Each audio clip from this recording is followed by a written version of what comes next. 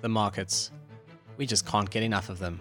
Markets are the drivers of your wealth and investment strategy. Welcome to Magic Markets with your co-hosts, the Finance Ghost and Mohammed Nalla. Together, we have more than 25 years of combined experience in the markets. Our recent shows in Magic Markets Premium have included platforms like TripAdvisor, technology businesses like Salesforce, luxury consumer brands like LVMH and Aston Martin, and even an old school industrials group like 3M. For just 99 Rand a month and no minimum commitment, there is no better way to learn about international stocks and how to research them. Visit magic-markets.com to sign up today. This podcast is brought to you by Anbro Capital Investments. Invest in the future, invest in growth. Visit investinunicorns.com to learn more. The Unicorn portfolio is managed by Anbro Capital Investments, an authorized financial services provider. This podcast is for informational purposes only and is not financial or investment advice. Please speak to your personal financial advisor. Welcome to episode 142 of Magic Markets. These numbers are getting bigger and bigger. The Proteas don't always get to 142, but we do, Mo. I've been watching some SA cricket lately. It's quite hurtful. It's almost as hurtful as watching some of my stocks, but it is what it is. I'm clearly a sucker for punishment. At least we have the Springboks, eh? So, Mo, welcome to you. Always doing this with me and having a lot of fun with me on Magic Markets. And of course, we've got Justin Brophy with us this week as well from Anbro, a voice that our listeners have certainly gotten to know and enjoy with his partner Craig and Tony. But Just, we've got you this week and very keen to chat. So Mo, welcome. Just, welcome. Yeah, Ghost, always a pleasure doing this with you. And I guess at episode 142, maybe we get to say that the Magic Markets brand is getting really strong. Let's put that on the table because today's discussion is all about brands. It's why we've got Justin Brophy from Anbro with us. Now, I mean, our listeners will know we don't generally do a product push on this show, so that's not what this is. What we're talking to Justin about is something really exciting. Yes, it's a product from Anbro. He'll take us through that. But the reason we have Justin on the show is because this ties firmly into what we've been discussing here at Magic Markets quite recently. We've discussed a couple of really, really big brands and whether it makes sense to add those brands as companies into your portfolio, or should you be sensitive to some of the fundamentals? What does that actually look like? So with that kind of backdrop, Justin Brophy from Anbro, welcome back to Magic Markets. Oh, great to be here, Ghost. And Mo, thank you very much to you and your listeners for being here. And an exciting time, to actually look at things. I think there's a lot of people worried about where markets are at the moment, to, Ghost's point earlier. And, where do I go as a client? What do I do? What are my options, that are out there? So I think, if you want me to jump in, I'm happy to jump in and give you an overview, or you can fire any questions straight away. I think, there's something I almost want to mention actually before we get into the detail. And this is, as the last of the three of us who actually still lives here in beautiful South Africa with stage 732 load shedding. So it's not always easy to get your money out and to go and invest in a whole portfolio of businesses. And I think it's worth just mentioning right up front, this is a big part of the Anbro strategy, right? Is to basically bring one financial instrument to a South African investor audience that allows you to kind of make a single investment and actually get exposure to a basket of underlying global stocks along a particular theme. And then obviously the theme may vary, but what's quite nice with this is you're not actually physically taking your money out of the country, incurring the bid-offer spread on the Forex, for example, hitting any kind of tax issues if you have a lot of money that you want to potentially take offshore, or if the offshore limit is an issue for you every year, which is one of my life goals. I dream of having so much money that I have to be irritated by the SARB limitations. But the point is you make it easy. And I just want to start there so people understand what they're listening to. This is a product that makes it easy to get exposure to a basket of global stocks right here on the JSE, right? Absolutely, Ghost. For your listeners, I think we've tried to do this in three ways. We South Africans ourselves, we might still have an office in Cape Town and directors in South Africa, but Craig and I now reside in the UK. And as South Africans, we understand, South Africans are faced with less and less stocks that are listed on the JSE that they can really diversify, into a broader share portfolio in. A lot of those stocks, you're taking a specific sector or specific area of the market that you are going to be very focused on.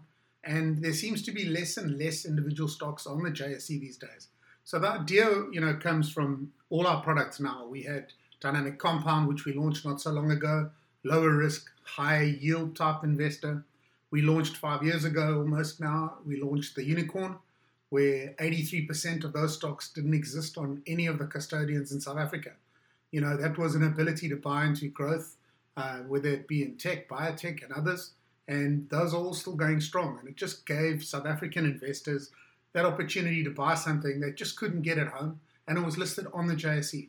So daily pricing, lots of regulation, people understood it. This particular idea that we looked at was sort of a fundamental. We were missing a core. We were missing in our portfolio. We had fantastic growth and fantastic sort of yield generative products for clients. But this particular product we've called BRNDZ, spelled BRNDZ. And that's just a play on the new generation of how people like things without vowels, and to give it something extra. So this has nothing to do with Nkosazana Dlamini Zulu, yes. To be clear. Yes, absolutely. And it's a different NDZ. Yeah, this is a different NDZ. This is BRNDZ. Anyway, to jump into it quickly, the idea here is that many different investments, or you'll hear different kinds of portfolio managers and different kinds of unit trusts and different international funds, and they tell you how they invest in different blue chips and brands, etc.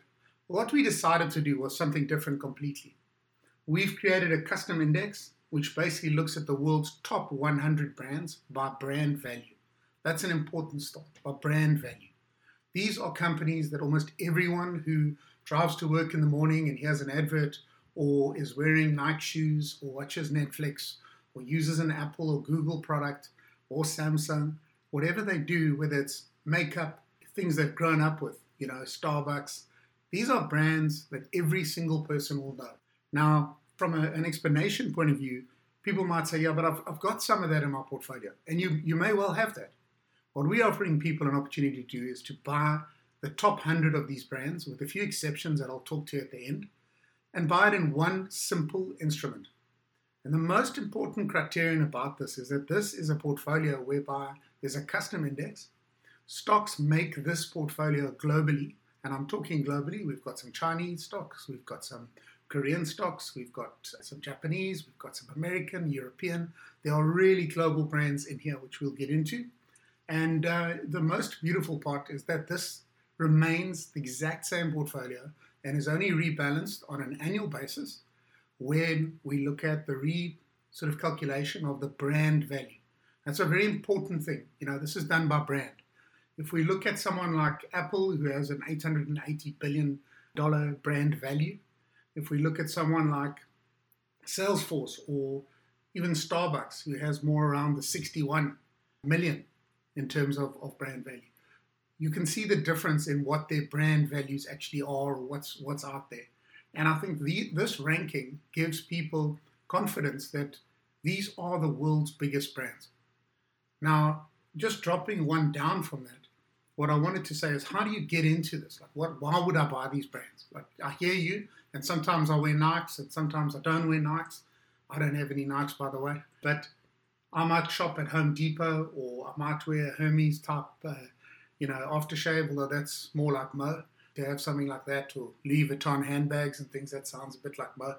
All of these different brands come with some great sort of, let's call them points when one looks at investing. The first one is stability and reliability.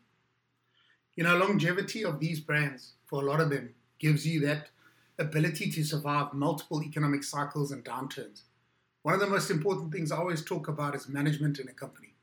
Particularly big companies with boards that have seen and gone through different crises, seen everything, been through a COVID, been through 2007, 2008, survived these, restructured their businesses. That stability and reliability is something that echoes across the top 100 here. Global presence. It's important when certain markets are not doing well, and a good example of this the other day was Apple, where China suddenly said, sorry, but we're not going to consider allowing our government officials, of which there are probably 50 to 60 million people, to have Apple iPhones in response to the Huawei ban globally. And you look at that and you say, okay, but then Apple's expanding dramatically in India as well. So a company that has a global reach obviously has a much broader, diversified market that it's appealing to from a growth point of view. So that global presence means you're not stuck just in one market or at the risk of one market, you're global. Cash flows is another one. Strong brands invite continued and ongoing purchases and steady margins. These kind of companies have seen through so many crises and been able to look at reducing costs, increasing spend, marketing around the world. They have a great idea of what different cultures and different areas of the globe aspire to. What does the consumer look like in Japan versus France? What does the consumer in, somewhere like Australia look like that's different to the UK? A South African consumer, what does that look like? These are really, really strong brands that have got a presence whereby they can generate cash flow across multiple markets. If we look at brand loyalty, I happen to have a 13-year-old and a 16-year-old daughter. You'll be amazed how loyal they are to certain brands. I get told quite often how old I am, that I don't like certain brands, and they will tell me these are really important brands. Some I've never heard of, by the way. But brand loyalty is incredible. I know people, Mercedes-Benz is in this index, and I know people who drive a Mercedes because their dad drove one. That's their answer. I don't know why they do, but there's brand loyalty, and people do that. They really stick to these. So a lot of these bring in a high element of brand loyalty. Liquidity. One of the most important things in any investor's portfolio is liquidity. I want to know if I buy an investment that at any point in time, if I need to exit, can I sell? Is this stock big enough? Is there enough shares that if I buy a portion of it, whether I'm an institutional or retail investor, can I get in and can I get out? Well, one thing with these stocks is the size allows for liquidity. And that's a very important component. Many years ago, Mo will know, we worked with Narina Visser and we did a lot of work in the beta space. And Narina's biggest screen was liquidity. How do we get liquidity? And that's the beauty of this, that any size is welcome. The next one is blue chip status. I think it's probably one of the most used acronyms out there, but often you will find it doesn't matter which huge asset manager or let's call it fund manager walks through a door. They'll always talk about this portfolio comprises of blue chips. Well, these are the bluest of the blue. These are names that have been around for years and years and years. They fundamentally are gathered around quality, reliability, strong financial position, and historical performance. You can go back and see how they've behaved in different markets. And then the last one is lower volatility. A lot of these stocks come with a lot lower volatility because of the management teams. The management teams have seen some really tough times, some really good times. And they tend to manage these as steady ships, hence their brand value, hence their longevity. So those criterion, we believe, are the most important criterion that we've looked at around this. And we feel it makes sense for an investor to have a core portfolio, have access to these particular stocks, and have it in their makeup, that they have this offshore 100 stock portfolio. Actually, it's 94. I'll talk through the 6 we can't buy, but 94 stock portfolio. And know that they're safe. They've got a diversified portfolio. If someone gets bought out in this portfolio, if a beauty player like L'Oreal gets bought out by another one of the players, we will simply adjust the portfolio. But the reality is, all of these brands show consistent performance over many years. Yeah, I want to jump in here because I'd like to get into some of the slightly more technical aspects. I think a lot of the points you had mentioned, some were qualitative, some were quantitative. You've indicated very importantly, I think at the onset, that this is not necessarily based on market capitalization. It's based on the value of the brand. And that is actually very important. That ties into your annual rebalancing rather than this portfolio bouncing all over the show. But in terms of constituting the index, is that something that's market cap weighted, or do you apply an equal weighting? Is there any sort of quantitative criteria in terms of how you weight the various stocks within this index? Yes. So the bottom line is it is actually weighted according to the calculated brand value. That brand value comes from both an internal and an external report that we look at on an annual basis. We are constantly monitoring any kind of info that comes out of the companies, but at the same time, the brand value is done on an annual basis. So the annual calculated brand value, which comes out probably near the end of December, early Jan, would then be looked at. We would re-weight according to that particular brand value, and that's how stocks will constitute this particular index. And we would look at the top 100. If someone fell out of the top 100, they would fall out of the index, and obviously vice versa. If someone new came in, that's when we would look at it. Now, just on top of that, there are some interesting ones. If one takes something like Microsoft, in the top 100 brands is also Xbox. So you can't buy Xbox, you have to buy Microsoft.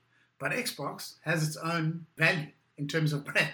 So what we've done is we've put together and been additive in terms of all the pieces that fall under maybe a Google with YouTube, which has a brand value, and Google has a brand value under Alphabet, and we're able to put those two together. In the same way, you've got the likes of LinkedIn and those players which fall under their parent. So having those brands, the values added up creates the percentage of how this is weighted. And that's been the approach. We want to keep it that way. The market cap is important only as far as liquidity is concerned. We don't want to get into something that is just no longer liquid because, it's just not viable to trade. That would be a screen we would look at, but in almost 100% of the cases in these, that is not an issue. So it really is down to brand valuation. I think the question I've got, Justin, this is a really, really interesting product, is it sounds like there's a very nice split between consumer brands and then B2B. I think you mentioned Salesforce, definitely mentioned Microsoft. Apple is B2B as well as B2C. And I think that's quite fun. And it's something that people need to think about is this is not just the 100 biggest consumer brands. This is the 100 biggest brands. So it's the 100 most valuable global brands. Most valuable global brands. Exactly. So what you're basically doing is you're kind of splitting out, it's not property, it's not mining, it's not big utilities, it's not big industrial players really, although you did mention Home Depot, that's not industrial. I don't know if something like Caterpillar makes it into this top 100. I don't know if you know offhand. So it's a really, really interesting mix, and it's not necessarily an easy mix to create outside of this. And I guess that's what I like about the product is it's a very cool way to say, you know what, let's call a spade a spade. I got paid this month. I've got some money to invest. I would like to build up my global exposure because guess what, guys? When you take South African long-term exposure and you put it in dollars, I can tell you for sure it ain't pretty. Just a personal note on that is I saw some fabulous stats on Twitter or X, how to destroy a brand. Hopefully none of those top 100 brands just casually rename themselves overnight to a letter of the alphabet because that doesn't work so well. So I saw something excellent on X, and it was basically about how, 10 years ago in South Africa, BMW 3 Series, Mercedes C-Class, these were the top selling vehicles. Today, they are nowhere near the top because South Africans are so much poorer. The tweet didn't finish off like this, but this is the reason, is South Africans are so much poorer in dollars than we were 10 years ago. So to afford fancy imported German vehicles is that much harder now than it was 10 years ago, which is why our roads are now full of Chinese cars and Korean cars and Toyotas and all of that kind of thing. And it just goes to the point of, for any South African, and this is a drum we probably don't beat hard enough in Magic Markets, but it's why we've made Magic Markets Premium what it is. We just think South Africans should be looking offshore. You would be crazy to have no offshore exposure in your portfolio. Whether you choose this or you choose something else or you just go and buy shares in Apple and forget about them, doesn't matter. That's up to you. But to only have exposure to South African equities is just a little bit daft. And that's where this is interesting. It gives exposure to these really cool brands, as you said, across the world. And like I say, a nice mix of B2B and B2C. That's very good, Ghost, as a summary. I mean, we even look at things, that work across the world like FedEx, UPS, these kind of things find their way into these brands because they're household brands. They're delivering goods to your house. They're delivering goods around the world for companies. If you look at some of the other pieces that you're talking about, I mean, there's things in here. There's China Mobile. There's Ping An, a big insurer in China, who you might know through Discovery. So there are a nice mix of different brands here. I mean, even something which potentially is, let's call it a controversial talking point in some areas, but something like Huawei is in here, because it's a very big brand in the markets in which it's a market leader. And I think the crux of this portfolio is it doesn't matter where you are. It comes down to the valuation of that particular brand. That's why it's important. If we just went on, the top 100 brands in the US or Europe, we'd have a much different looking group. This diversification, not only B2B and B2C, but also geographically, gives an investor a really nice mix. I mean, I don't know how many clients go out there and buy, would look today and go, I want to make sure I've got Mercedes-Benz, Lancome, Budweiser, and sort of Adobe in the same portfolio. I don't know who those investors are, but I know that if I bought this entire set of products, I have it within brands. I have the most powerful brands. So it's a product for an investor where you are tracking on an annual basis, the most valuable brands in the world. And the world is the right word. Yeah, just, I mean, that's actually a great place, I think, to kind of land this. Because again, in the interest of time and our slightly shorter format, I want to almost just get one comment across the line here. And that is to say that that's actually the bit that I like the most about the value proposition that you're putting on the table, is that we often focus on a very Eurocentric universe of stocks, or a US-centric universe of stocks. This includes US, Europe, Asia. You've mentioned Chinese brands, you've mentioned Korean brands, and I think that's a truly global portfolio, and it's a nice, easy, neat way to get exposure to, like you say, 100 different stocks, potentially 100 different stocks, but in one click. Now, I just want to land on one key point, and that is that this is currently hot off the press. Right, Justin? I don't even think it's launched yet. We're kind of preempting the launch of this particular portfolio. Where can our listeners go and find additional information about Anbro's world's biggest brands portfolio? Ticker, you have told us, is going to be BRNDZ. But where can our listeners go and find additional information, or how can they engage Craig and yourself and the team at Anbro to find out more about this? So the first thing is it will be listing on the 20th of September. We will probably do a market launch in the beginning of October. And the reason for the differential is that we've just found with experience that it's better to list it, break it, and then be able to launch it from a marketing point of view. We want clients to have easy access, see the double on it, and be able to trade it efficiently through their portfolios. So the listing is on the 20th of September. UBS is the underwriter again for us in terms of this portfolio. And what we will be doing is there will be a website which will launch on the 1st of October. It's not launched yet. What we will do is be creating a space on our existing website, which is anbro.co. We tend to have a product-specific website for each one of our funds. I know it sounds strange, and maybe there's some marketing experts who think we're crazy, but we see it as 3 distinct products that clients might want more information about, so they each have their own landing page. But there will be information on anbro.co, which should come up by the end of this week, and listing 20th of September. Yeah, this is a very nice intro to it, Justin. I think when we have you guys back on the show, maybe what we can do is then kind of dig into more of the constituents, maybe look at some of the performance on this thing versus the index long term. It's going to be very, very interesting. So congrats on bringing this to the South African market, and certainly looking forward to seeing how that plays out. Oh, thanks very much. And thanks for the time just to chat about it. Yeah, indeed. And what do you guys think as our listeners? Let us know. Hit us up on social media. It's at Magic Markets Pod. One word. You can find Ghost and myself on X as well. It's at Finance Ghost and at Muhammad Nalla. And then also feel free to engage the Anbro team if you have further questions about this brand's portfolio that's coming through. It certainly has piqued my interest, and as Ghost has indicated, I think it's going to give us a lot to dig into, get into the nitty-gritty, certainly from a company-specific perspective, as well as just generally how that performs given the backdrop that we find in markets as a whole. Until next week, same time, same place. Thanks and cheers. Thanks very much, guys. Ciao.